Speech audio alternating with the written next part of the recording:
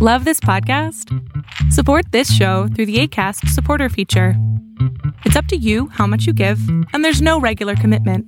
Just click the link in the show description to support now. One size fits all seems like a good idea for clothes until you try them on. Same goes for healthcare. That's why United Healthcare offers flexible, budget-friendly coverage for medical, vision, dental, and more. Learn more at uh1.com.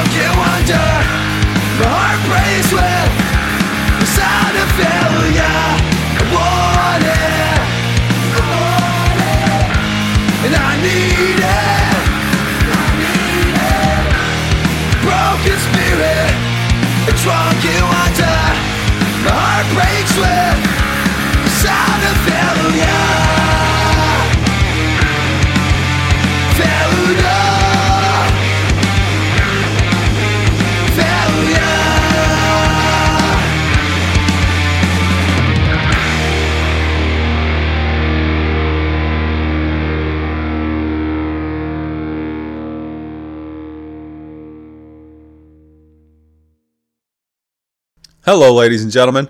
Welcome to episode 142 of Getting It Out podcast. That was Fight Back Mountain with Fatima. You might have heard them before on this podcast. I've played their old tracks a couple times, but that's a new one.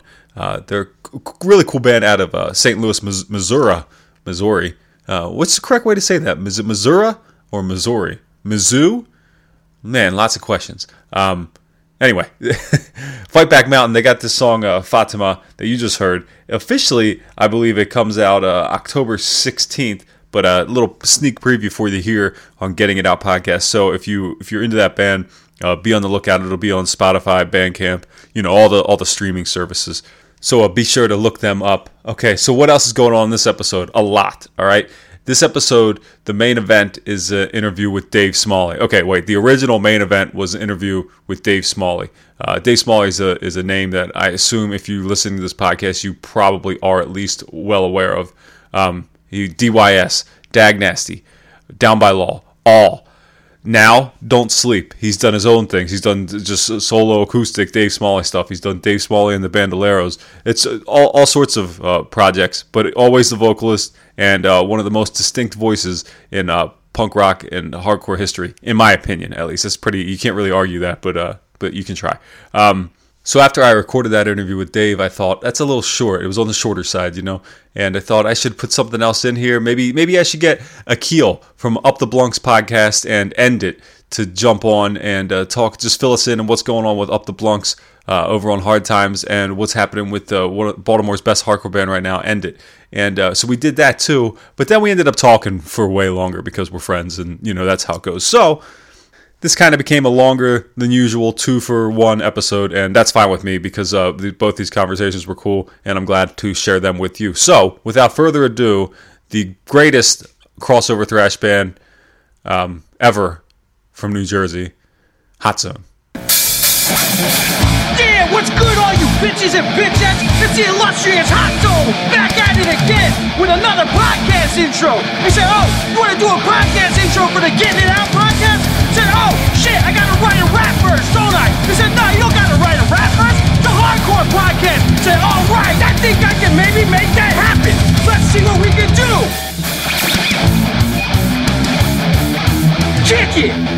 Make family out of friends, make friends out of enemies. Peace to my family, make friends till they bury me. All the places we've been, we're never sitting it out. We be getting it in, where you getting it out? I said all the places we've been, we're never sitting it out. We'll be getting it in, where you getting it out? Get it out! Alright, motherfuckers, you're in the right place at the right time. Rest in peace, J Money, and LFTW forever. All right, so here we are. I'm not going to take up a lot of time with my usual spiel that happens at this point in the episode. Lots to talk about, of course. We had another wonderful debate on TV this week, and that was a thing that happened. So we could get all into that, but we're not gonna, because we care about our mental health or something. I'm just trying to avoid it. But let's just go straight. Let's go straight into my conversation with Akil, and that's it.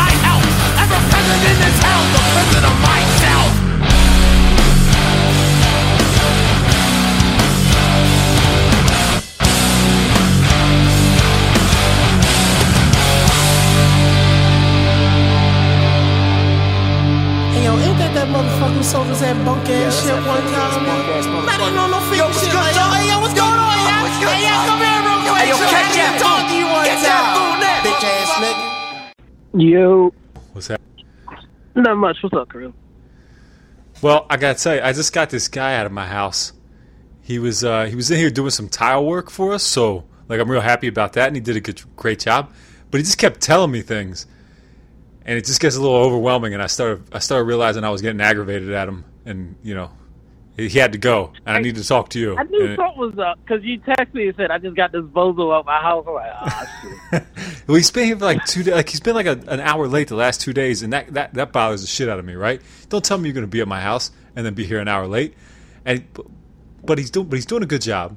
But he likes to cut me off and like talk to me like he's teaching me stuff, and I'm not here for a lesson. I'm at my house. Leave me alone. Don't you fucking hate that? Yeah, I do. I really do. You're not my dad. If I can be honest, I kind of hate my dad, so don't fucking dad me. Exactly. I'm paying you to be here, which involves you not telling me extra things. Just put the towel on the floor. You're right. Just put the towel on the floor. We can talk about football. We can talk about a multitude of things, but don't try to act like because you're older than me, you're going to teach me something, you fuck. You obviously haven't learned about having a better job. That's unfair. That man probably makes more money than I do, but that's all right. That's all right. I mean, maybe, but who gives a shit? He's also a criminal for not paying his taxes. Are you paying him cash? Oh no. He wants cash, but I think we have to go through a credit card just because that's more convenient for me. Give him a fucking traveler's check. It's get real complicated. But what's up, Curly? How you doing? I'm doing good. I'm doing very good. Hell yeah. What about you? I've been listening to you a lot lately, so I feel like I'm up on what's happening with the Keel, but maybe not. What's happening with you? It's wild how many people want to hear this dumb shit come out of my brain. Things are fine. I don't really got much to complain or brag about. Fuck Corona. That's pretty middle of the road. That was pretty basic. That was very. I was just watching Mike Pence and Kamala Harris talk, and you sound just like them. Very political, right down the middle of the road, right? I mean, that's how we go. I was watching that right, like a little bit before you called, and I was like, this is going to sound crazy, but I don't care. I would much rather Mike Pence be the president because, his politics suck, but at least the filter that it comes through is more presidential than like 100%. This wild cooked up asshole we got. Absolutely, totally agree. I hate them both, but and that guy seems like a weirdo that likes his mom like too much, but he but she's like he would not be opposed to his mother tucking him in and telling him he loves him. If his mom and his wife get in an argument, he takes his mom's side. He definitely sides with his mom every time. Yeah, but while rubbing their shoulders, he's like, she got the fucking blood pressure. Stop it. She's got a point though. You can be kind of a cunt, Gina. I don't know if Mike Pence's wife's name is Gina, but for all intents and purposes. Well, there's probably an R in front of it. It's probably Regina, but that's all right. But okay, so why I wanted to talk to you. People who are going to hear this might not understand it yet, but you came on the podcast with me back at the last episode of last year, I think it was, and we were just talking about End It. And when we were talking bullshitting on there, we mentioned, I'm not going to say I inspired you to do what you did now. I'm not going to say that at all. I mean, it's quite a coincidence, but I'm not going to say I was the inspiration in your life or anything. But we talked about how you need to do a podcast, and you did, in fact, get that going. And oh wow, yeah, I haven't spoken to you since I established my own. Well, a podcast was established for me, and then I joined one. Tell me about that. What happened? How did this? We're obviously talking about Up the Blancs, and where did Up the Blancs come from, and how did you get involved with this? So let me give you the rundown, and I keep telling this fucking tale because it's actually kind of cool. So the other person I do Up the Blancs with is my man Kevin Titt. Shout out Chill Parents and P. Loud, his two bands that he, I believe Kevin plays bass in both those bands and sings in one. So the dude Kevin's a comedian. Yeah.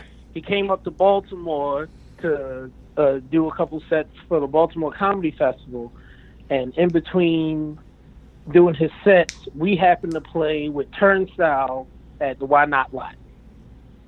Which is a place, right? All right, so look, I know that's an outside place, but people say, like you just said, like the Why Not Lot, like that's a place that anybody would know. I never heard of the fucking Why Not Lot. What was happening there? Why were you playing in by the the time parking the lot? Why Not Lot was established, you had Mazzy and fucking grew up. So, also, to interject, how your daughter? Oh, she's fantastic. Actually, she's got 2 teeth pulled today, so she's a little sad, but she's all right. shit. Hell yeah, that's good to hear, though. Yeah. Because getting teeth pulled means she got insurance, and parents who love her. So anyway. That's right. So fucking the Why Not lot is right there. You remember Wind Up Space? You sure do, yeah. It's right next to Wind Up. So we're playing with Turnstile, Why Not, DDM, and Truth Cult. Truth Cult played. We featured Truth Cult on one of the first episodes. That's a cool band. I just listened to that LP a couple weeks ago, and I feel like I was late to them because it's got some people in it that I know. But damn, I didn't realize how good that band was when I listened to that record. I think it's on Popwig. I was pleasantly surprised. Yeah, I love that fucking. I do got to give it to the district. I have a lot to say about DC, and most of it ain't positive. But that DC sound, that like nobody else did that. You know what I mean? Like there's that certain sound you hear that's like that Fugazi, Egg Hunt. That's that DC noise. You know what I mean? So anyway, hold on. Wait. Now, this is going to be hard for you to get the story off because I'm going to keep interrupting you because you just can't drop things in there and like reference Egg Hunt because people talk about Egg Hunt way too much. That was a band with like 2 fucking songs, and now and some people put it on a T-shirt. It's got an album cover where it looks like a cat looking out of a ceiling or something. And isn't that Ian hanging out a drop ceiling? I don't know. It looks like a cat. The same way my cat looks down the stairs. It's just and it's weird as much as I'll get rock hard from Madball and shit like that. But that whole Nation of Ulysses Discord DC sound, I love it because it's only pertaining to the Mid Atlantic. That's true. Okay. Let's keep going. You're right. So I personally, I can say I've sat on YouTube and like there's bands I love. Like I ain't never listened to Open Mouth Kiss all the way through, and I love Leeway. But I that's a struggle. Definitely listen to some fucking Egg Hunt. all right. That's fair. All right. Yeah, we gotta, because otherwise we can fucking nerd on this shit all night. Absolutely. So Kevin came up to play the motherfucking to gig for the Baltimore Comedy Festival, and he watched End It because that show was free. It was an outdoor show, and it was free.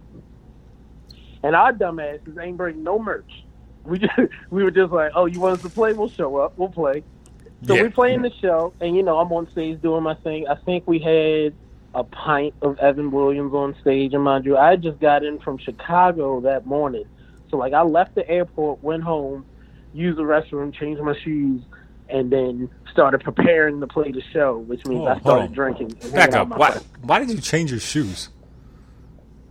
Because I think the shoes I had, if you're going to jump around and shit, you got to have the right shoes on. Well, you got like traveling shoes? Were you wearing, like slides or something? Were you wearing slippers? What were you doing? Yeah, I would say knowing me, I probably had on like some Converse, not Converse. I probably had on like some canvas Vans or something.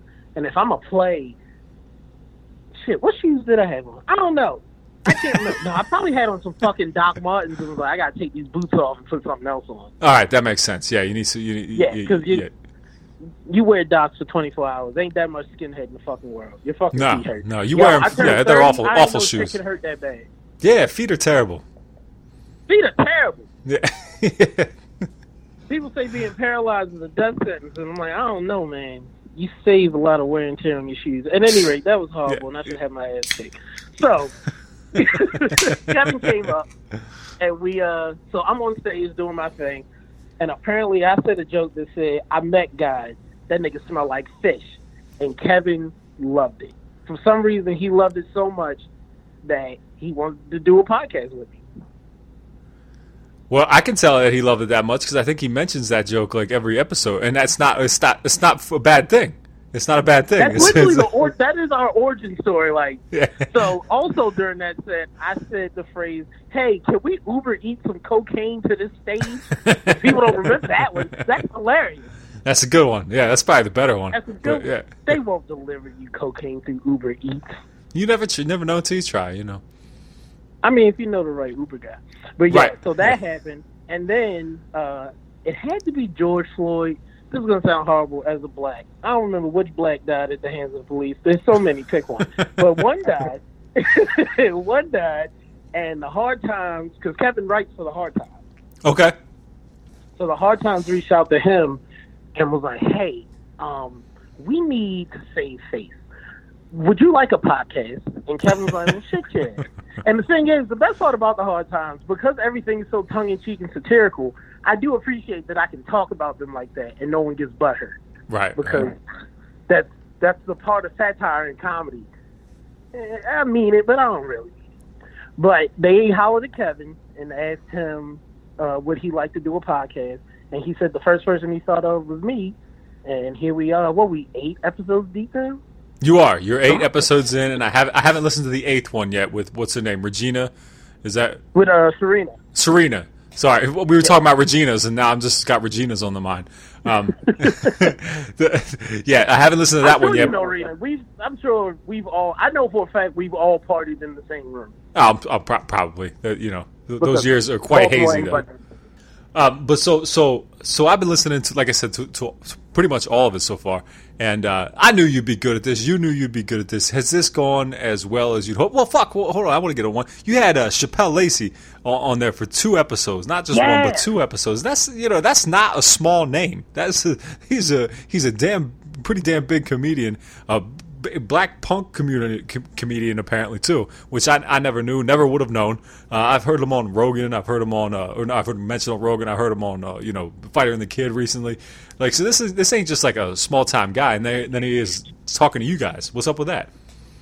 So, like, apparently him and Kevin had they did a weekend, I believe, doing comedy gigs, and found out, they're both black, they're punks, and we got the Hard Times back, and Kevin and him, I guess, established a good rapport when they worked together. He reached out to Chappelle, and we just ended up with an episode. And it's funny you would mention that once because I didn't know the dude.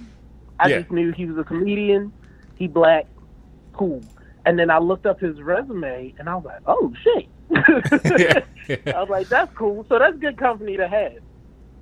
Yeah, always. It's always, and it gets surprising for me myself from doing this when you find yourself having a conversation with people, I don't know, that you never thought you'd not necessarily you wouldn't think you would talk to, but you wouldn't think you would get along with. I don't know. And hearing the conversation between you two and him, obviously you guys have a lot in common, and I know that's what Up the Blunks is kind of focused on. It's all about being black and punk, right? That's the whole premise. You gotta be a punk. You can't be a fucking metalhead. Like, you can't just be some rando hardcore kid. You have to have some type of punk rock background, my guy. If you ain't listened to the Toy Dolls, you don't get to come on my fucking show. I want to know, like, when someone, like, what have you had people, like, trying to get their music played that just, like, think they're, like, back in the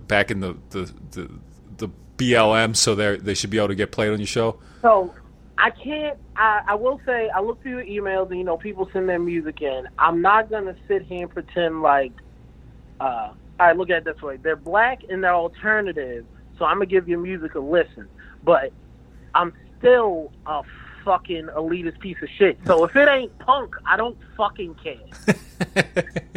Because this is called Up the Blunks. Here's what you do. If you want to play metal, you find some 2 token metal guys, and they start a podcast and be cool, and then y'all can discuss that shit on there. But this is Up the Blunks. We listen to punk. I'm a punker. I got a fucking black flag tattoo in the middle of my fucking forearm. I absolutely hate it, and I'm not going to cover it up, because them's the rules. Well, I like that you guys even came. I didn't know the phrase blunks. Am I late on that? Am I too white to have known that blunks was already a thing? That's some shit me and Dick Calhoun made up. Oh, okay. There you go. We were just like, punk, black punk, blunks. Actually, it's funny. I had to explain that shit to my mom. So my mom's like a Baptist black lady. I believe dead, 63 years old. And I was like, yeah, Up the Blunks. And she's like, what's a blunk? And I had to break down like punks with an S, then punks with an X, and then put black, and she's just like, oh, okay, that's cool. That's great. That's nice. Isn't it nice how your parents just like, what's the word? Not entertain. They just, listen to your shit, and they're like, all right, yeah, fine, that's whatever.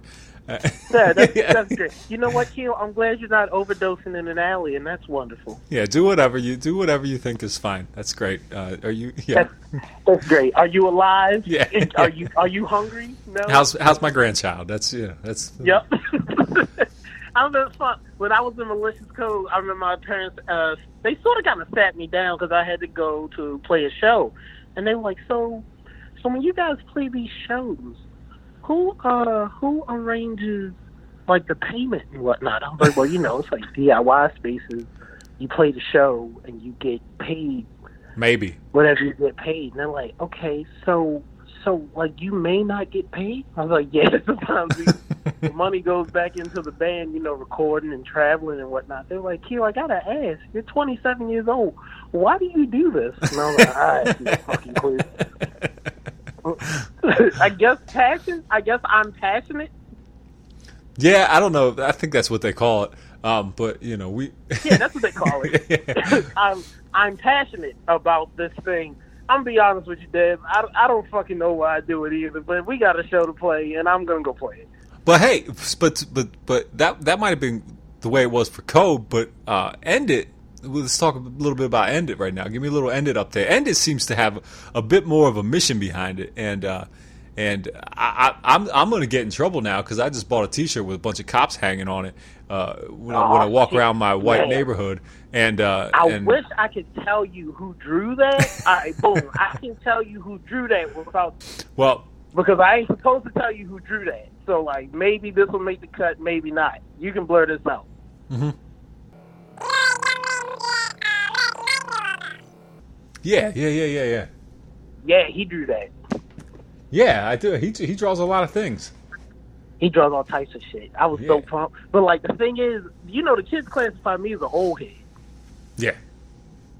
So, Which is funny. Not funny bad to you, but funny just, it's like, holy shit, I guess we are right? old. Because I'm like, funny. How the fuck am I old? JR is an old head. Yeah. Dougie Fresh, an old head. Yeah. I am 30 years old. Don't call me fucking old head. I don't know. I think that qualifies, though.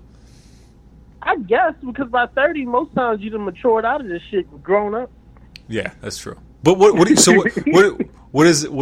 End It gonna do now? You had One Way Track come out beginning of this year, I think it was. Obviously, you guys aren't playing shows. Is there any recording going on? You practicing? What's happening with End It? So they practice.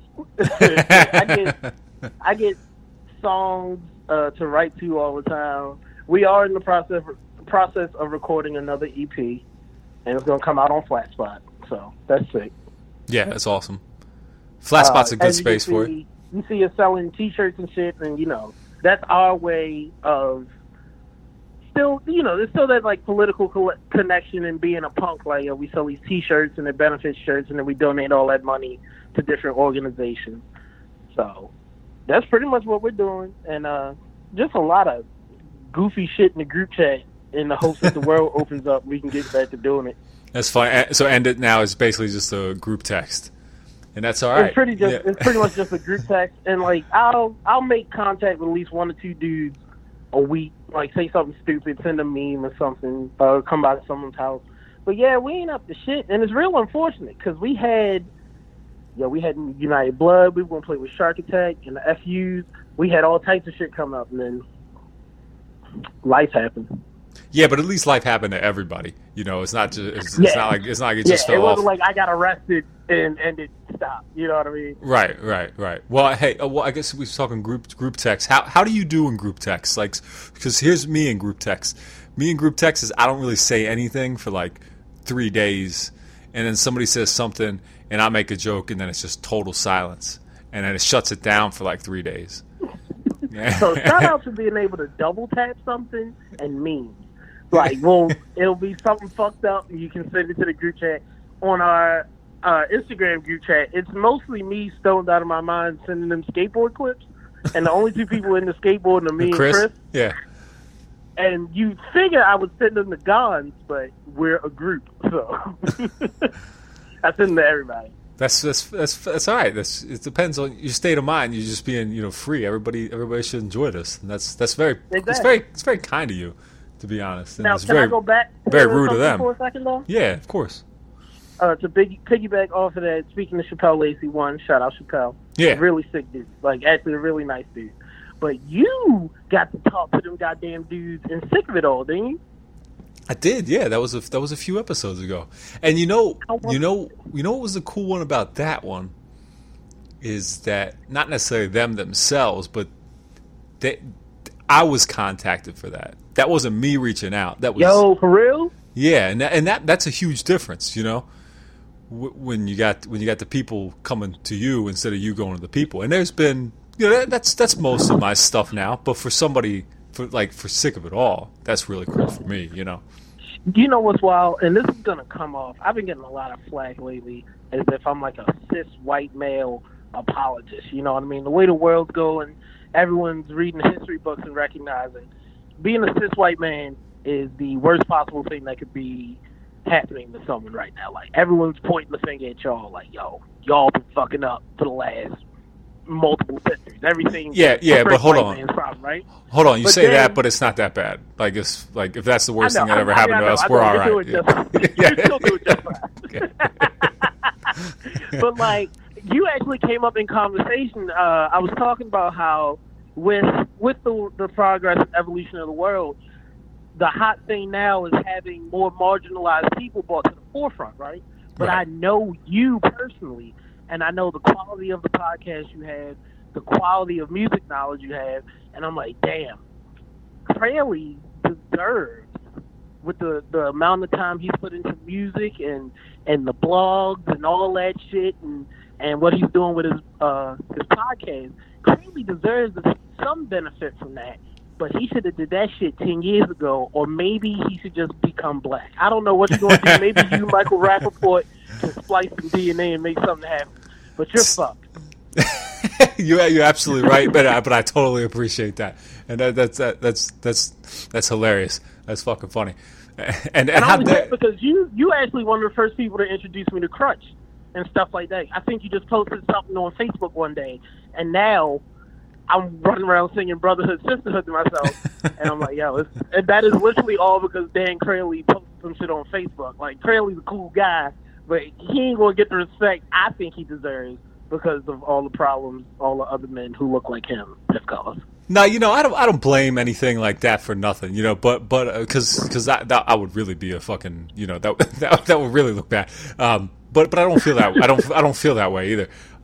Yeah. But there's, you know, I know to get eyes on shit, I could do other things, but whatever. But my whole thing when I started doing this, and the only thing only advice I could give, not that you're asking for advice, the only advice that I can give to you and Kevin and Up the Blunks is just the fucking consistency. The consistency is the most important. If I keep doing this, and I have now for almost 3 fucking years, not missed a week for 3 years. Yeah, that's what counts. You know, that's what gets people checking it out. And if people don't like it, I don't give a shit. I don't know about it. I don't know about the people who don't like it. You know what I mean? They don't. I'm be honest. You just cut out. I didn't hear anything you said. I'm saying which is unfortunate because we were having a good talk. Yeah, no. So I'm saying the consistency of doing this has been the most important. Has been the most important thing, and for the people who aren't, you know, who aren't with whatever I'm doing or whatever you're doing or whatever, it doesn't matter because you don't, like, I mean, if you're an adult like I am, you don't hear them. You're not connected with those people, so who gives a shit what they have to say? Like, I don't even know what they're saying, so where would I go? Where would I go to hear people that I don't know say something negative about what I'm doing with this? You know, exactly. Like, why would I seek that out? I don't even know where would I find it.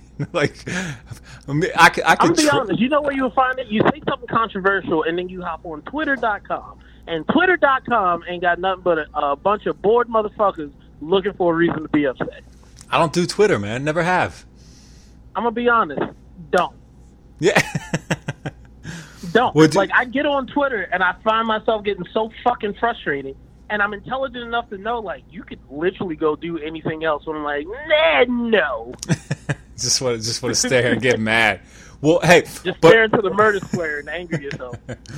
But have so with doing Up the Blunks, have you guys don't hit it hard with like promotion and shit? And I don't mean that negatively. I mean, you're just keeping it with your personal stuff, right? You're not doing like extra accounts. Yeah. All right. But first and foremost, shout out to Mr. Kevin Titt for keeping up the consistency that is Up the Blunks. All I do is provide content for him and the team provided to us by the Hard Times to edit and produce. I've never really been good at self-promotion, even within, like, whatever goofy, dumb shit I'll post on the internet or End It or Malicious Code or something, because I do still have so many other things occurring in my life. Like, when it's time to be in a band, it's time to be in a band. When it's time to be in a podcast, it's time to be in a podcast. Because outside of that, I got about $10,000 worth of child support looming over my head, on top of trying to take care of my kids. Right. Like, so many things fly at me throughout the course of one 24-hour day. I'm like, yes, I am a kill. I am an End It, and I do Up the Blunks. But also, a girl shit on my hand today and then told me she loved me. So I got a lot going on. Yeah, I completely understand for several of your points there. So yeah. I know exactly what you mean. But my point is that you guys are killing it with your episodes sound very well done. Whether you have a part of that, whether that's you just every now and then saying the word proclivity or some kind of vocabulary word that I'm not real sure I understand. Like, you know, it's you guys are doing great. It's you're only 8 full episodes in, and you're killing it. I think it's awesome. I check it out. What is it? Is it every week? Is it every other week? It's every other week, and we try to, in between weeks, have whoever we're going to feature music-wise. Obviously, it's more likely a black-fronted band. Kevin will reach out to that person and ask them a couple questions, and then that interview will be released on Hard Noise, which is another affiliate of the Hard Times. Oh, I didn't know that part. I didn't know there was a whole extra step in there. I got to look into that. You do raise a good point. And my older brother, a lot of people tell me this all the time, like, yo, you got to promote. But my whole thing is the way I use the internet, I don't want to be overbearing and overwhelming. Yeah. Because I don't want nobody to I find that I do that in romantic relationships, interpersonal relationships. I don't want to be, like, I'm already a lot, right? Right. So I don't want to beat a motherfucker over the head with me, because I already know to interact with me is a test of your patience. Yeah, I'm fully aware with who I am. I've woken up and drinking gin and lived life. So, like, I get it. I know. Don't nobody want to necessarily deal with that shit all the time. But I guess maybe I should be more overbearing in terms of promotion. You know, hold on a second. You know, I was just having this conversation just yesterday. Just yesterday, me and a guy who I don't talk to very often, but I love dearly, Jacob, who you know, of course. We're just having Mr. Hennessy. He said the exact same thing, and I can relate completely. You know, it's just realizing that, all right, we're a lot to handle sometimes. Maybe not myself so much now, but at a period, you know. Man, that's the thing about all of us, like, Baltimore hardcore personality, so to speak, dog. Like, if you were around for the era of an Ethan and a Jacob and a Shay and a myself, you feel me? It's like, I love them and I'm glad they're alive, but holy shit. Yeah. Well, like, you know, and I don't know. I was talking about we were talking about, you know, how he is, how I am, and I was just talking about, I felt like I was a mean person. He was like, "No, you were funny." But but I can see how. Really. I've told you this before. I thought you did not like me at all. Yeah, right, and I get it. Like, I get why you would have thought that, because I was kind of mean, you know. But hit me out. We're all kind of mean. Right. That's kind of our thing. It's our trademark, right? But hey, you could call it trademark, but that's sort of kind of the, like, once you get in, you know, you got your surface level hardcore people, blah blah blah, personalities, popularity contest shit, and then once you start hanging out and you get to see who the real players and names are, air quotes around all that, that's like the initiation to this shit. Like, hey, I'm gonna go punch that guy in the fucking head, right? You gonna tell on me? The answer is no. Always. And I know that's your friend, and I'm telling you because I'm gonna go beat your friend up. But we're still cool, right? Right. Yeah. You know, whatever. It's between you two, right? That's between you two. Hey, you don't gotta pick a side, bro. I'm not gonna like him anymore because he's your friend. Exactly. And that's the way it should be. It has no bearing on that. and I don't need to be everybody's friend. I don't need to be everybody's enemy either. As I sit on the internet, and I hate to be a fucking dinosaur, but dinosaurs get evolved out and die for a reason. We go extinct. I look at how a lot of the younger generation is, and like they don't like each other, but everyone just like tweets at each other and subtweets and shit. And I'm over here like, y'all could just fight. Yeah. It's all right.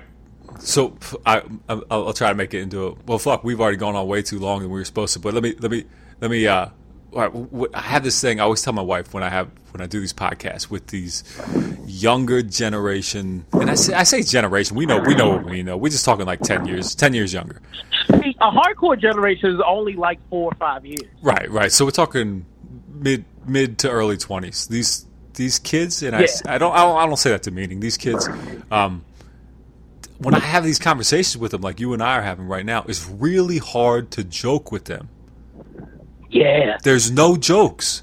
It's like I say shit, you know how I am. I say stupid shit that I don't expect anybody to ever take me seriously. And it's just kind of like, okay, you know, and they're awkward and don't know how to react. And it's like, fuck, man, like just lighten up. This is okay. Like we can. But remember, these kids didn't have that punk rock foundation. And you know, like there's pictures of Freddie Madball in a fucking YDL shirt. That does not mean Freddie Madball hates Jews. That just means he put on a YDL shirt. Right. So, like, what I've come to grips with this younger generation, a lot of space has been made for feelings and progress in terms of how human beings treat each other, right? We were making a step in a better direction as opposed to our fathers because, like, we would hug our friends and we would get naked in front of them and jump around and do dumb shit. These kids took it a step further, and they're like, they don't have to mask their actual feelings and care for their friends through the guys like hitting and punching and dick jokes, right? Yeah. They're way more mature than we are, is what it is. They're better people. Right, but that's really boring. And that ain't no fucking fun. I gotta watch my fucking mouth all the time and worry about everyone's feelings all the time. Jesus, I don't even know what kind of feelings I got today. You know what sucks though is that like we could say all that and feel this way, and then everybody and you do that, and then they act like you're voting for Trump. Like, goddamn, man! There's shades of gray here. You know, you can literally assault someone for being homophobic, but the first time you slip up and say the F word because you grew up in the '90s and that's just how everybody talked, ban Canyon. Yeah, dude. Oh fuck, man! I remember being like, so you know. We used to use that F word like it was a normal part of our vocabulary, right? That was literally how you talk to your friends. Right, and that was fine. I adapted. I realized, all right, that was a little fucked up. We probably shouldn't have done that. That's why we're calling it the F word. Right, so we don't do it anymore. But if you go back also the same time, I remember there was this band from right around here. They were on Think Fast Records, Reignition, all of them good guys, right? Very much all good guys. But at one show, they called out me and my friend Scotto, who you know as well. Scotto looks great, by the way. Shout out Scotto. Scott, yeah, he does. He's a fantastic guy. One of my favorite people ever of my life, you know. Mm-hmm. So we're watching them at a show at Princess Street. No, it was whatever. It was Emmetsville Fire Hall around here, and they make this hard like statement about people being homophobic, and it's so clearly directed at us, and which we find hilarious, and then we leave there and go hang out at the gay bar, right? Right. Because that's what we would do. That's where we would go. We didn't care. We thought it was fun. And then while being there at the gay bar, a guy who's talking to us mentions that he put the floors in there, but he's not one of those F words, and I throw him into a claw machine and take a baller glass to the shoulder, and it becomes so convoluted, like because these kids weren't there. Right, but and there. And then you know the ultimate irony of the characters I mentioned in this and the situation now, like make these grand statements right now. You're a homophobe because you say this word. And, granted, it was the wrong word to use, but whatever. Oh, like yeah. and exactly. And you guys were calling us homophobes, but I don't know. But that's a whole. You know what I like to say to a lot of people, especially from the outside looking in. You look at all those like tough guy, machismo, alpha male, hardcore guys, and I'm like, okay, let's break down what's actually happening here. It's a bunch of dudes who share the same feelings, screaming in each other's faces, hitting each other, and then hugging each other and apologizing. This is gay as shit. Yeah. We all got matching tattoos. We call each other brother and family and whatnot. There's a lot of homoerotic shit going on in this room. However, don't you dare call me gay, bro. I ain't gay. This young dude, I ain't gonna call his name, but this young dude, he tweeted something the other day. He was like, "Yeah, I think I'm gonna start calling myself an old head." To which I responded, "You ain't homophobic enough." Which is funny because like that's actually the truth. And of course, I was talking to my dad about this earlier, or someone, I can't remember. I tell people shit all the time. As life progresses forward, there's gonna come a time that even these people who are the morally right and just people will become the wrong ones. Yeah. That's how evolution happens. They're gonna get stuck in what they accept and believe to be true. And this younger generation is gonna have more theory as people learn and get degrees and have more conversations. And then one day, I can't remember the turn of phrase exactly, but if you stick around long enough, you find yourself to become the villain. Yeah, for sure. And that's just what happens. You and I are better people than our fathers because we don't believe that you should just fuck your kids up.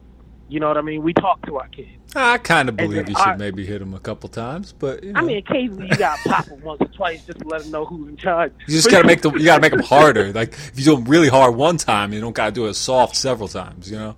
I think about how much, not even like I got my ass whooped enough, but just how hard I was raised in relation to the generation I'm a part of. I'm part of the generation that believed you should get a trophy even though you didn't win. Fuck that. You lost. Yeah. Why should I get a trophy for showing up? Fuck that. You lost. Try harder, get a trophy. And now this generation coming behind, I can only imagine in reference to that analogy how you're voting for Trump. You just voted for Trump right there. Probably want trophies simply because they thought about playing. Like no. But that's the thing. If you try to uphold the standard, it becomes a slippery slope. And all I have to offer, and to surmise all this, is if you need me, call me. Otherwise, I'm going to be over here. It's a young man's game and ain't got nothing to do with me no more. If a fucking Nazi show up, some blood and honor motherfuckers, some Keystone something or another, let me know. We'll make it do what it do. Outside of that, y'all can handle that. Well, you know, I'll be there with you, and I think that's a good place to end this here. Because even though you and I were just supposed to check in with each other, and you were supposed to tell me about Up the Blunks and end it, I think we went like the whole entirety of the other interview that's going to go on this with Dave Small. Just make this another episode. We can do this monthly. I fuck with you so clearly. I've never expressed it to you. I inadvertently look up to you because like I know how much you know about this music shit. Well, and also, I thought you were the meanest dude ever, and now the fact that we talk is cool as hell. Well, hey, I like what you're doing, Akil, and I appreciate you. And you know, you remember that one time back in like 2012 when I was living at your old place, and I kept letting you know your W-2s were coming, and you wouldn't come get them. I think I got you into tax trouble, but you know. Oh no! Deserve it. I got a tax lady. Shout out Miss Alice. We got that taken care of. Here's the secret: if you only make a certain amount of money on paper, they don't bother you. There you go. All right, man. But Curly, thanks for talking to me. I love you to the moon and back. All right, same to you, Akil, and thanks for doing this. One more time, let's go over a couple things. Up the Blunks every other week, courtesy of Hard Times, right? Brought to you by the Hard Times. And then End It's just doing some T-shirts here and there. But T-shirts for good causes. The one that I just bought was a benefit to which bail project was that? I can't remember. I ain't even going to What was the latest? What was the latest? St. Louis, maybe? I don't fucking know. The latest. Yes, actually, yes. I think it may have been St. Louis. Latest tragedy. Was it Breonna Taylor? No. I don't know. It's so hard to keep track. We can't even hold ourselves responsible for that. Maybe the powers that be should stop killing people. That's it. That'll do it. And then we wouldn't have egg on our face and trying to remember which nigga died this week. That's it. That'll solve that problem. All right, Akil. Thanks for doing this, man. Of course, Curly. Take it easy. Yep, you too. Later. No faith, no change, stands home.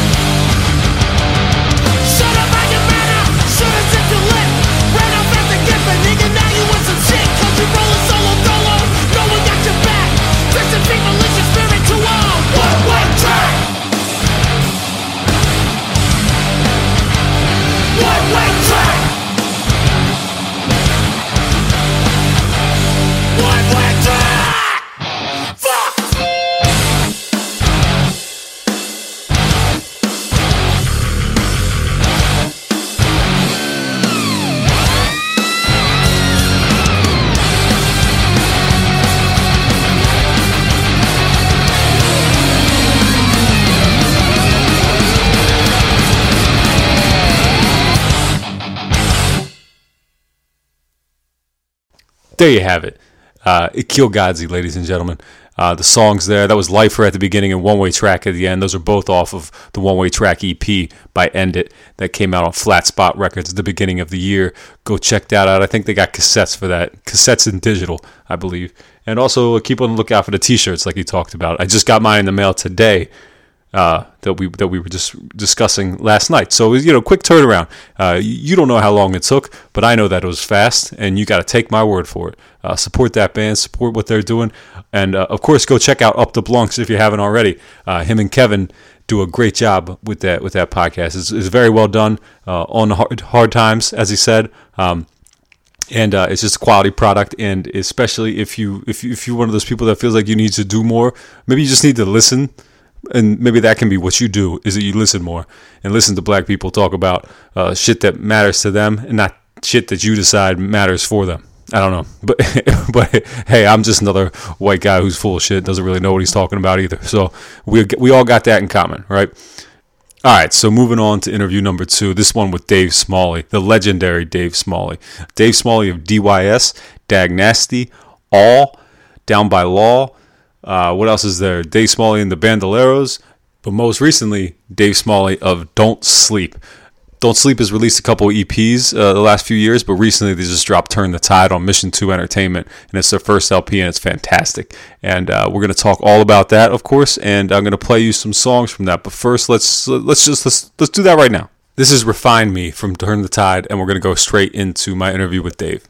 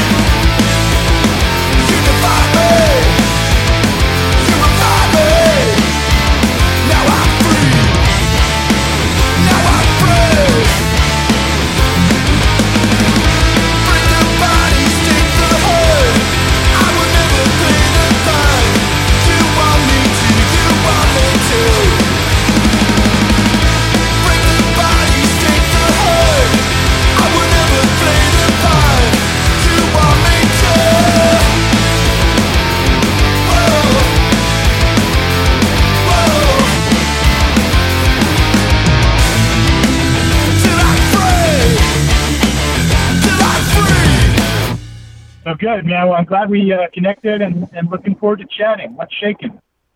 I don't know. Lots of things, but nothing too exciting. What's happening down there? Where are you at? Where are you located exactly? So I'm in D.C. Well, no, I'm in Virginia, about an hour outside of D.C.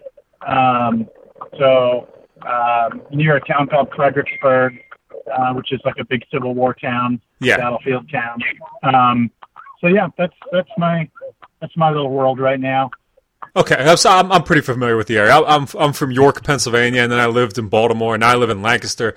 And so I know some of the guys that you're doing Don't Sleep with, and it was a thing that I was curious about. Like how did Don't Sleep get started with Central Pennsylvania guys, and then you down there? How did this thing even come about?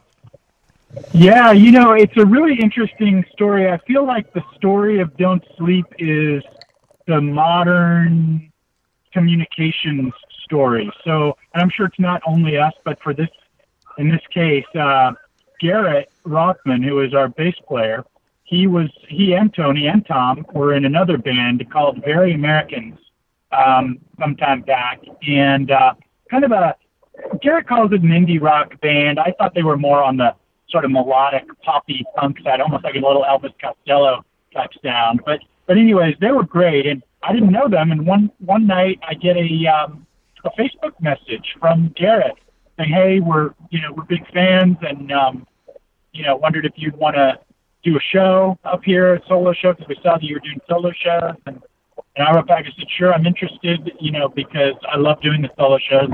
If it's, up to Harrisburg area is only, 3-hour drive, so it's not too bad. And that's about the outer range of what I feel comfortable doing, Yeah. So anyway, so then he said, "And by the way, here's our band." And I listened to the first song, and literally by the halfway, one thing I'm really good at is a long list of bad that I'm bad at, but a short list that I'm good at includes being able to identify really good music and sort of not even just subjectively, but objectively, right? So, like, I could tell these guys were really good. They had great song structures. Their singer was good. The playing was fantastic. The energy was distinct. So they were a really good band, and really appealed to me.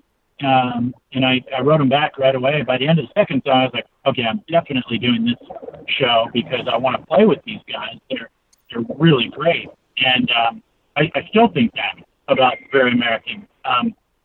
So I went up there and played, and we had a great time. Again, I hadn't met any of them, so it was all just a roll of the dice, and we did a few Dag Nasty songs for the encore of my set, and they played, and everything was fantastic. The karma was just good, kind of right away, So that's kind of the story. And then after that, friendships grew and collaboration grew, and next thing I knew, they were writing some songs for me to sing on, and I love those. That was the first thing. Well, that's awesome, and I like that story because again, I know some of the guys, and what do you remember? Do you remember where you played in Harrisburg? It was right in that main sort of nice area. There's a club. It was a nice club. I kind of really liked it. And there's a restaurant out front of it. We were on the sidewalk then. Garrett and Tony will remember, but I unfortunately I can't remember. If you said the name of it, I might. I probably don't know it either. But the reason I'm saying that is because, I'm a huge fan of the Can I Say record. Dag Nasty's Can I Say, that record you did has easily been one of my favorite records. It's always in my top 5 list. Like I love that record. Thank you. Yeah, and a big part of it is obviously because of you, because I don't feel that way about all the rest of the records, So but anyway, but my point is that I must not have lived here at the time, because there's no way I wouldn't have been there, like being local, and that you were doing one of these shows. I know I would have been at that. And actually, at this point, several 3-4 years back now. I mean, we've been kind of growing this, this watering this plant for quite some time now, So it's 5 years. I don't know how long ago it was. Jared will remember all the details again, kind of like my scatterbrainness on the timing of interviews and things. I often get confused. So I'll depend on Garrett to fill in the blanks. But thanks for saying that about Can I Say. I really do. That means the world to me. And I will say, that I think that band, that lineup, that time, that moment was extraordinary karma. Yeah. I think it was something that I don't think anybody. I do think we realized it, actually. Sometimes you say, "Oh, I didn't realize it at the time." We did actually realize it. I think everybody realized that something was in gear there. Something was a spark that was kind of just you just didn't want to ignore the fire there, and you had to just kind of let it go and burn. And that was, you don't get that every day. A lot of times, and that's okay too, that albums can be hard work, right? Like, Yeah. they can just be, you know, you go in, you're tracking, you do the drums, and you do the bass, get the guitars down, do the vocals, you know, then you do the harmonies, redo a few tracks here and there, you know, and it's a labor of love. It's still art. It's just, that's one way of creating the art, right? And Right. that's how a lot of albums are done. You know, I mean, I think I can't remember, what was it? Maybe it was one of the Metallica records where I think Lars Ulrich was doing the drums for like 2 months or something, you know, Yeah. because, you know, why not? If you can afford it, go for it, you know? And, so that's one way of doing it. But the other way is to kind of ride the lightning, and you can't bottle it, you can't sell it, you can't redo it necessarily. If it's there, you got to ride it and go for it. And that's kind of what, there was a sense of urgency and passion in that Dag Nasty Can I Say session that was, you know, palpable. You could taste it. Yeah, not to totally get off track on Dag Nasty stuff, so I don't want to do that. But a friend of mine, we were talking about, I forget how the conversation was coming up, but we were talking about how much we love that record and how it, and I think the phrase he used was just, and it's along the lines of what you're saying, it was just like, it was like capturing lightning in a bottle. That was like, that record gets it, you know, and it doesn't seem like it was a reach. It doesn't seem, you guys nailed it on that one, and and that's why it stands the test of time. Yeah, thanks, brother. I appreciate it. Yeah, I think that's a good analogy. Just, we got lucky.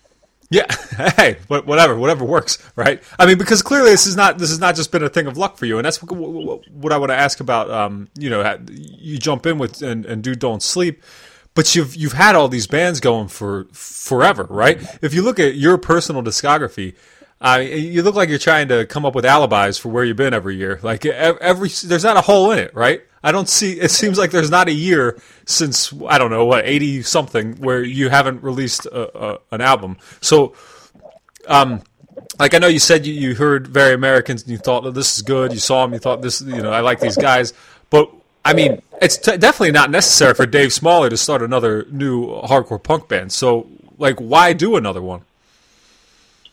Yeah, that's a great question and well phrased. You know, I tell you, it's just, I kind of have, I made the analogy before that I think is fairly accurate, that a surfer doesn't turn down a great wave when he or she gets that wave, right? Like, sure. You might have just, you know, ridden all the way in on a perfect curl and had a great wave in, right? And ridden it all the way into to the shore. But if you paddle back out, just say, yeah, I'll just see, you know, that's what I do, right? I'm a surfer. I'm going to go out and paddle out again. And then all of a sudden, the next, a brand new, beautiful, different, cool wave strikes and hits and rises. And what do? You know, you don't say, no, I rode the last one, so I'm not going to ride this one. You know, you bloody well get on your board and you ride the wave, and maybe you crash, maybe you ride it all the way in, maybe it's even better than the last one. So, but you got to ride the wave if the wave is there. And so that's kind of how I view it, you know, with those guys calling me and saying all these, you know, really things that I like, not just that they were fans, but that we talked about music and energy and, you know, sort of what our vision was. You know, we're all hardcore guys in our, you know, 40s or 50s for me, you know, so, you know, everybody was on the same wavelength, and that's a huge thing, and you don't get that every day. And so, you know, I think it was just, I rode the wave, you know, and I'll ride it if it's meant to be ridden, if I can still ride it.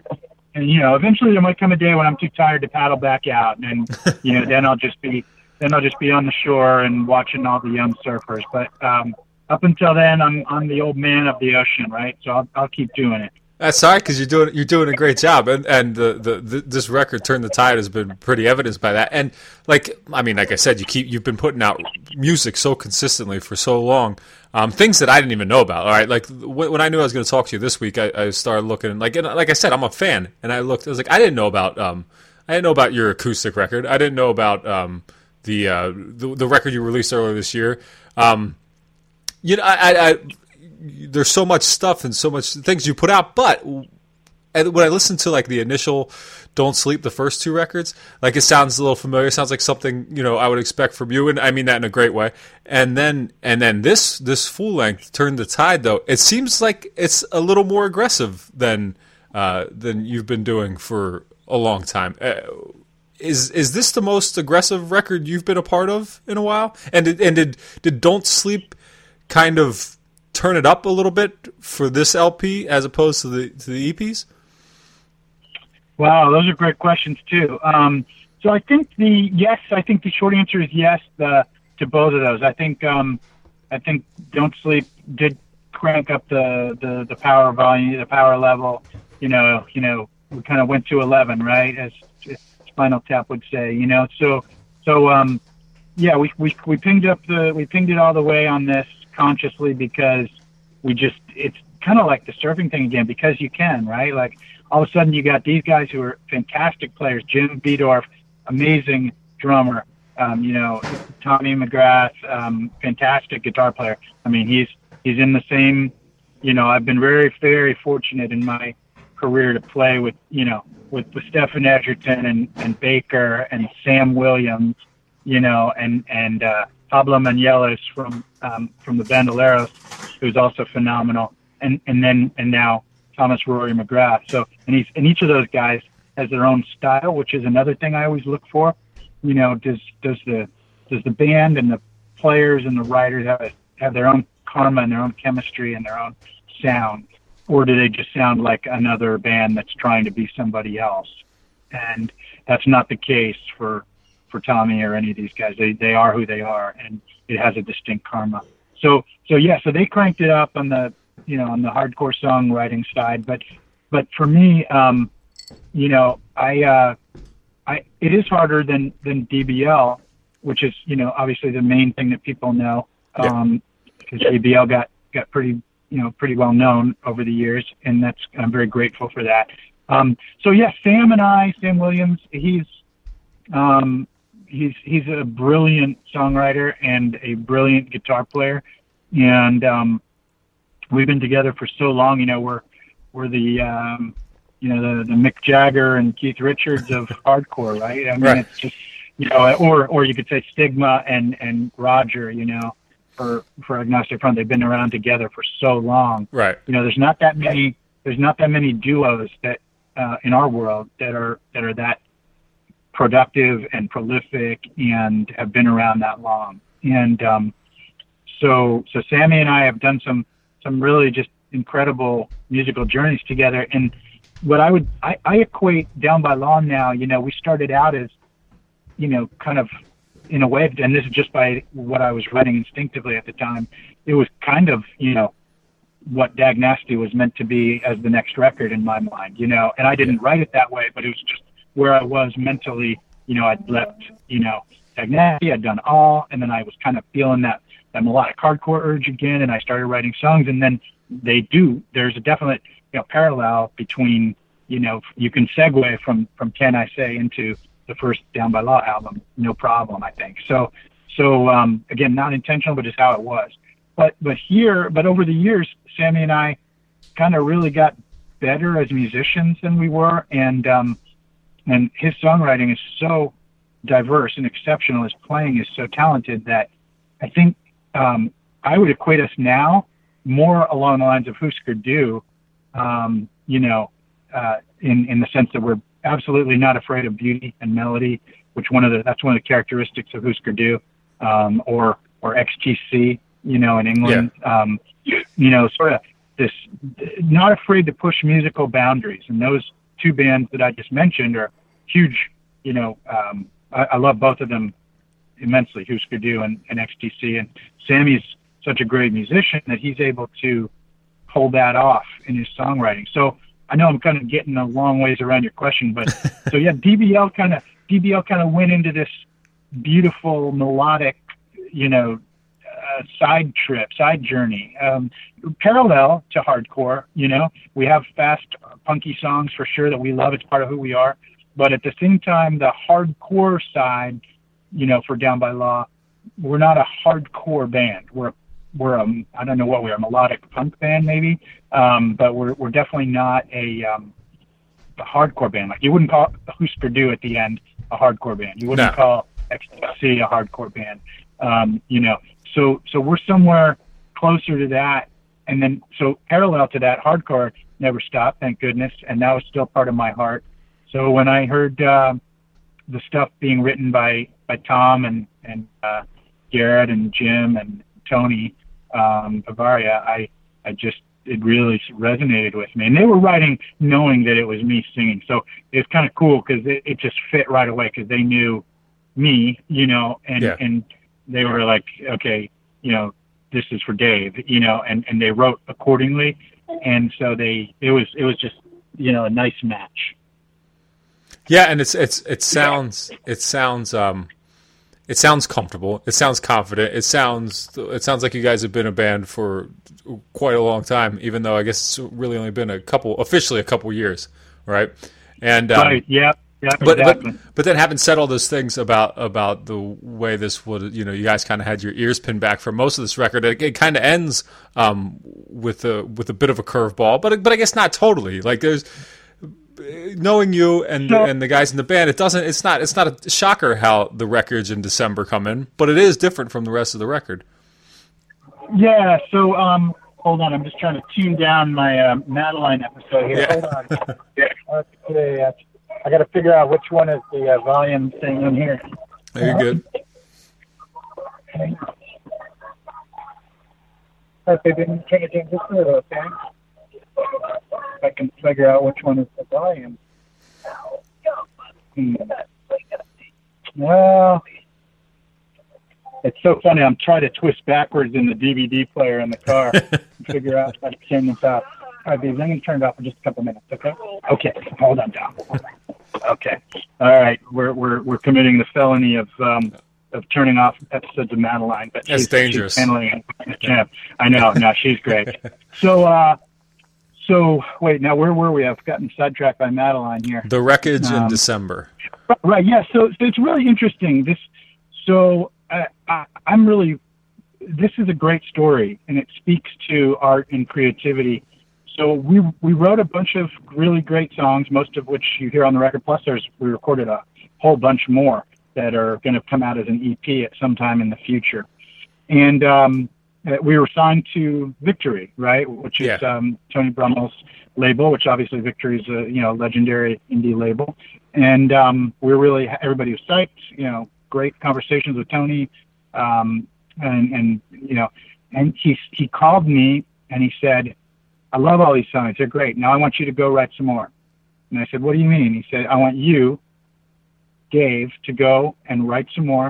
If you need to go in the studio and play around for a week or so, whatever, just do whatever you need to do, and don't worry about time, don't worry about money.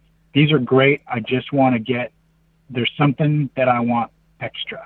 And that was the first time I'd ever had that in all my career. No record company president had ever said, "Go write, be creative. I want what you've got. Let me see what you got." Yeah. And almost a challenge, right? Almost. It wasn't a challenge negatively, but it was almost like I'm missing something here, and I want some, some extra paprika on the meal, or whatever. And so I did. So I went in and I'd had this riff in my head for the wreckage for weeks and months. In fact, I was on tour somewhere in Europe, and I'd had this riff. I think I was with the Bandoleros, and I'd just had this riff in my head for the bass line, and I wrote the words in my head, not written down. Just this is the sound of the modern rebellion. This is the sound of the modern moon. And those lines just stayed with me in the vocal melody. It was a really cool experience, and I knew I wanted it for Don't Sleep. It had to be done not by a really a band like Down by Law that could knock that out of the park for sure, but that's almost like expected that Down by Law could do that, right? But to do it by a hard-edged band hard edge mofos like, you know, what we were doing, I knew it was going to have an edge, a bite, a dark, somber something to it that was going to be the right thing, you know? So I knew I wanted it for Don't Sleep, and that had been in my head. So when Tony said, you know, unleash the beasts, right? Unleash the hounds or whatever, you know, I was like, okay, that's the first one. I'm working on this. I'm actually going to develop this out, write it out, you know, and I did. And then, and I also had this song, which is True North, in my head.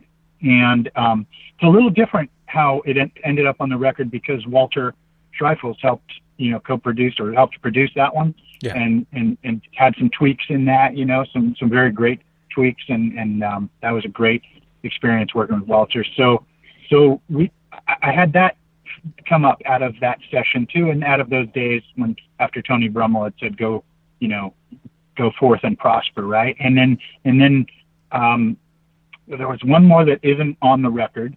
And I still want to tweak that one up a little bit more. It'll be on the EP though, and has a little bit of a reggae flavor to it too. Not quite as much as the Wreckage. And then the last one, I wrote that in 2 hours, lyrics, music, everything. And I called Tom, our guitar player. He was just getting out of work at night. He's a bartender. He was just getting where I said, hey, you got any time? And he said, yeah, call me right now. So I called him. It was at 11 o'clock at night, 12 o'clock at night. I don't know what time. And I said, you know, I'm going to open the phone and play this for you. And he said, okay. And I played it for him and he's like, that's going on the record. That's fantastic. I love that.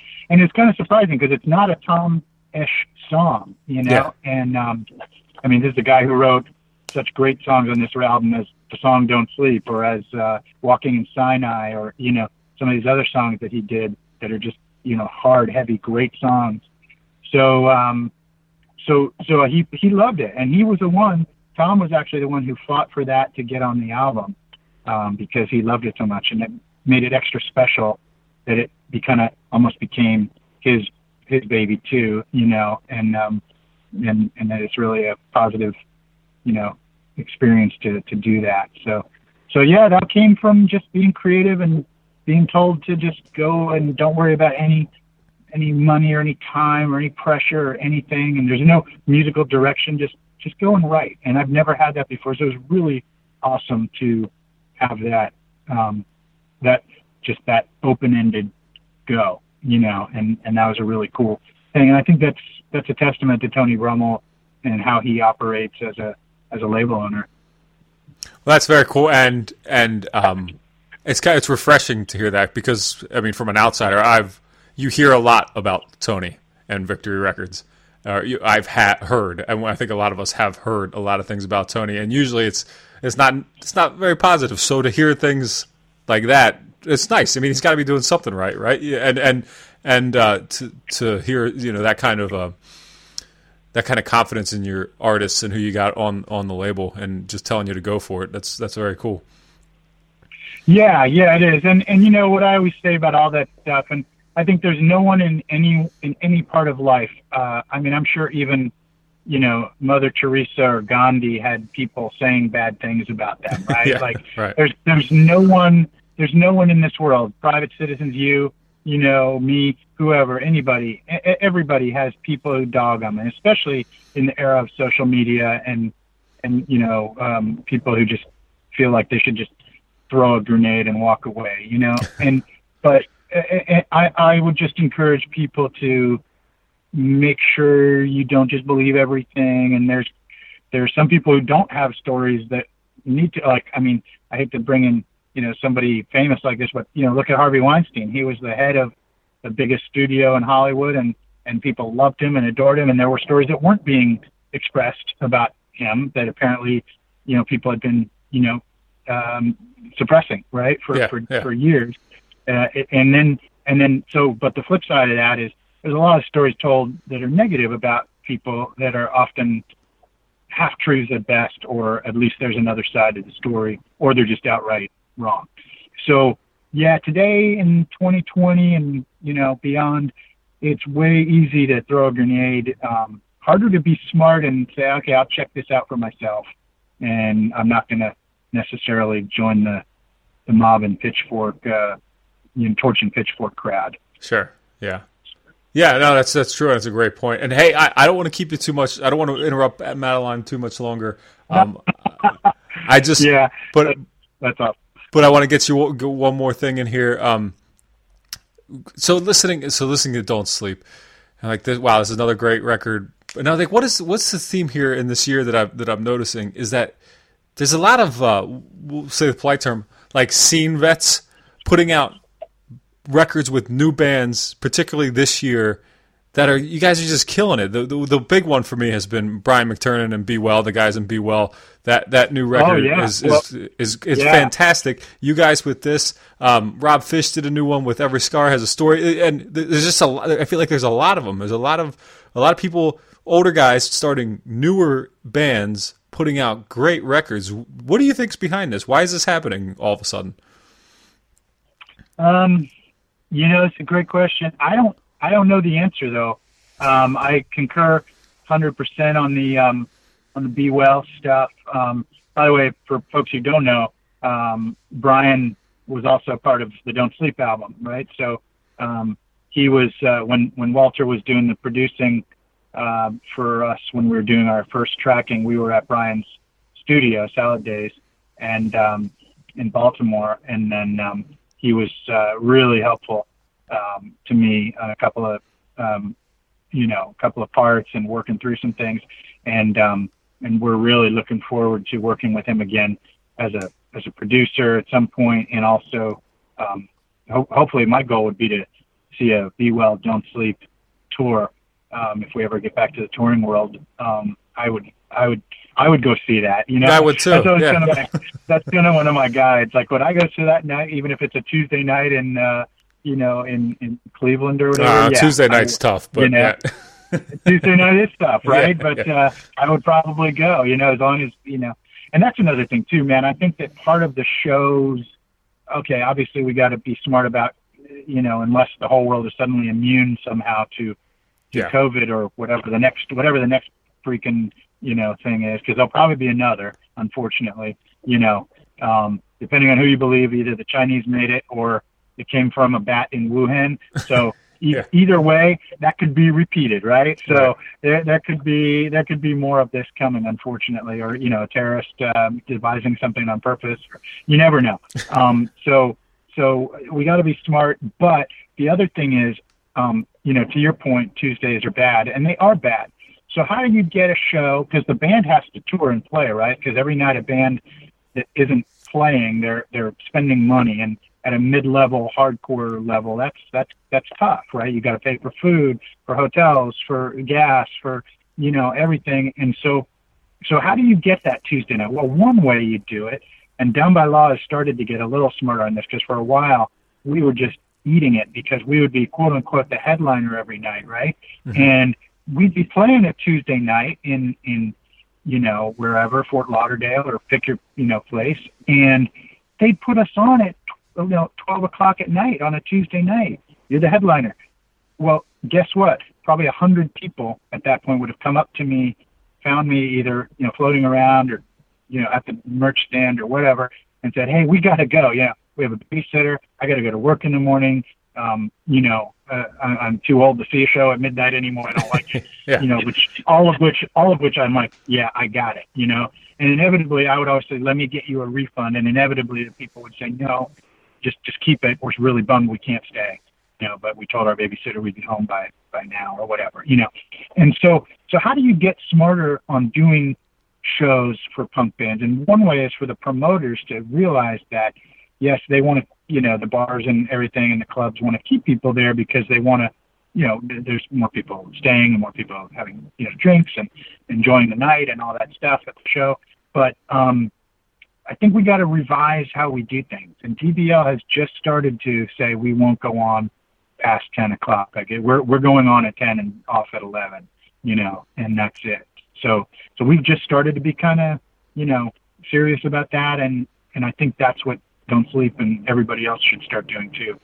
And I think hardcore's been guilty trying to act like we're all 19-year-olds on a Friday night every night. And that was cool on a Friday night in Boston in 1982, but not so much anymore. So I think we need to revise that. So I think as far as why these bands are all doing that, man, it could just be something in the water.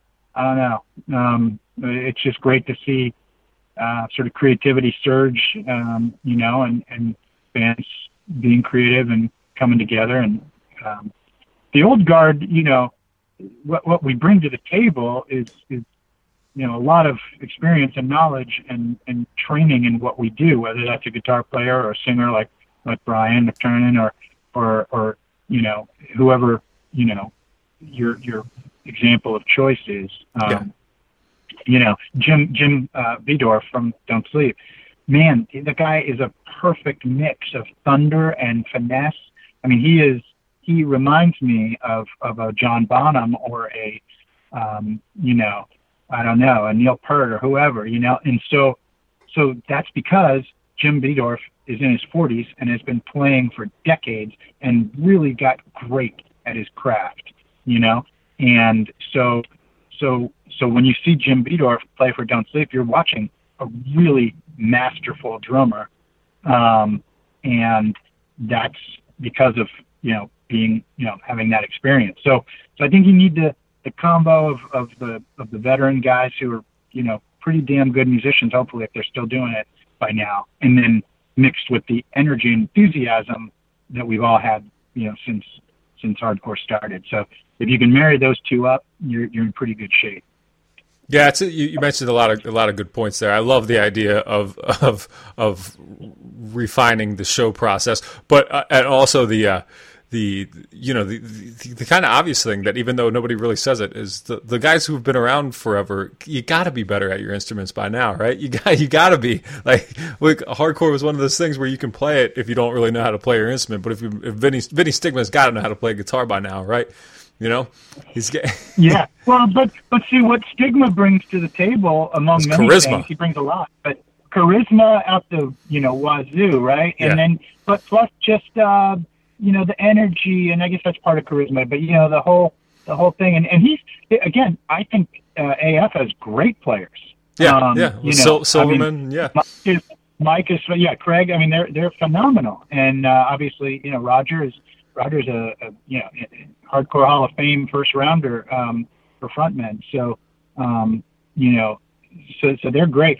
So, but I think there are some bands that maybe just, and that's okay, right? It's okay to not be great and just do it for fun. Oh yeah, it's part of it.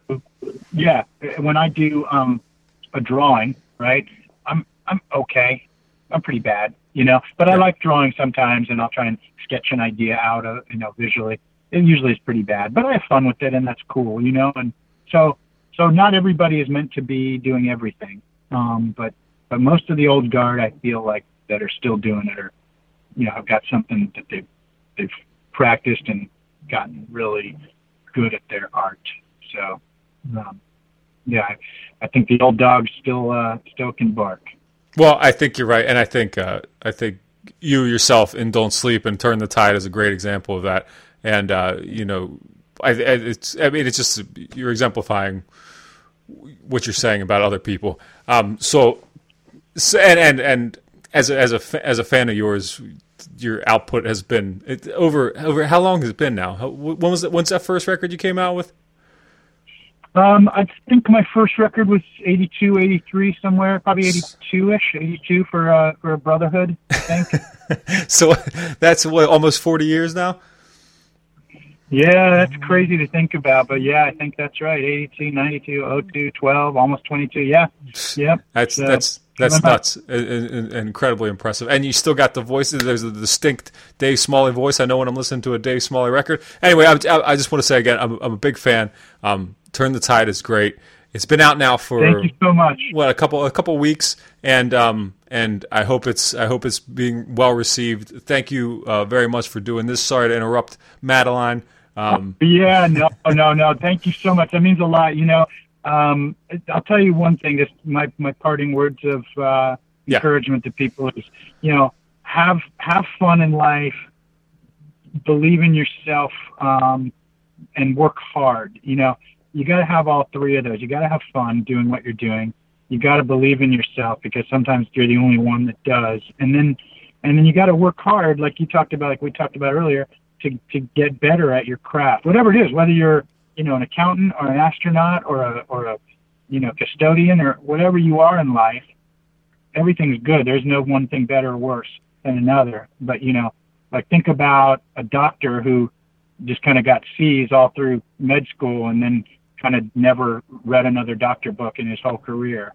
You know, that's not the doctor you want. I'm not going to him. So, you know, yeah, you're not going to him. So how do you you know, become to be that doctor that is the acknowledged, you know, leader in his or her field? It takes a lot of work. So I think whatever you do, you doing your podcast, I'm totally, I would bet a steak dinner that your first podcast to now, you've done quantum leaps in capability. Yeah. You know? So whatever it is in life that one does, both for fun and for profession, work hard, believe in yourself, and don't forget to have a little fun. And the fire will be there if you do all those things. Well, I can't argue with any of that. Thank you again, Dave. And again, I appreciate it. My pleasure. Hey, my pleasure. And thanks so much for the kind words about the Don't Sleep album. I'm super proud of the guys, and really the reactions have been super great. So looking forward to, if the world lets us, we'll hit the stage as soon as we can. So am I. Can't wait to see it. All right, Dave. Thanks, man.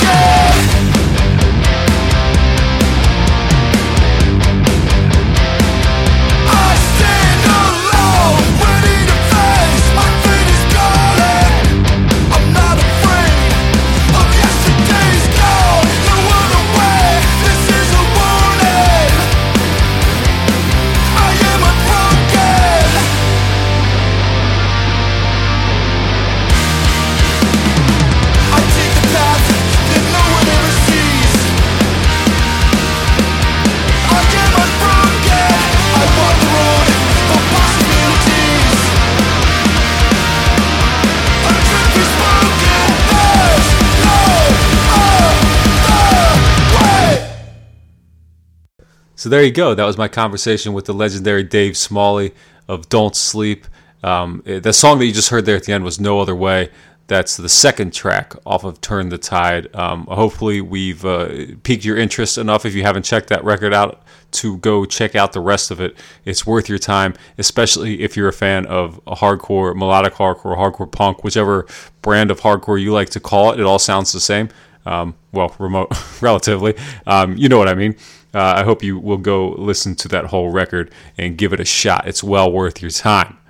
Now, that's it for this week. It's been a lot. I'm glad you've been with me, but we did it, all right? We made it through a longer episode in Getting It Out podcast, and I think it was a really fun one. I enjoyed my conversation with both these guys, two guys from two entirely different eras, I could say, but both in the world of hardcore, and both with a microphone in their hand and still saying something, and that's something that's very cool and unique about them, about people like this.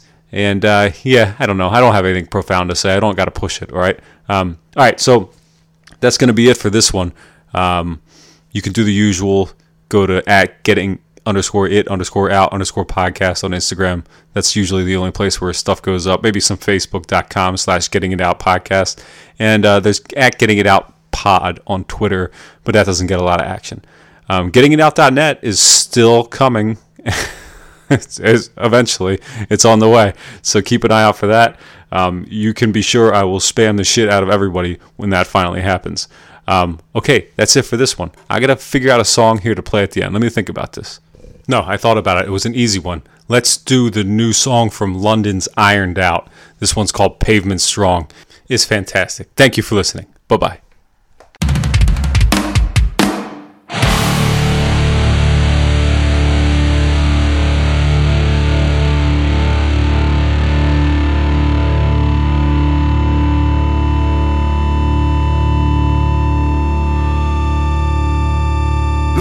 Off my team, go off with them dons, see them man peak.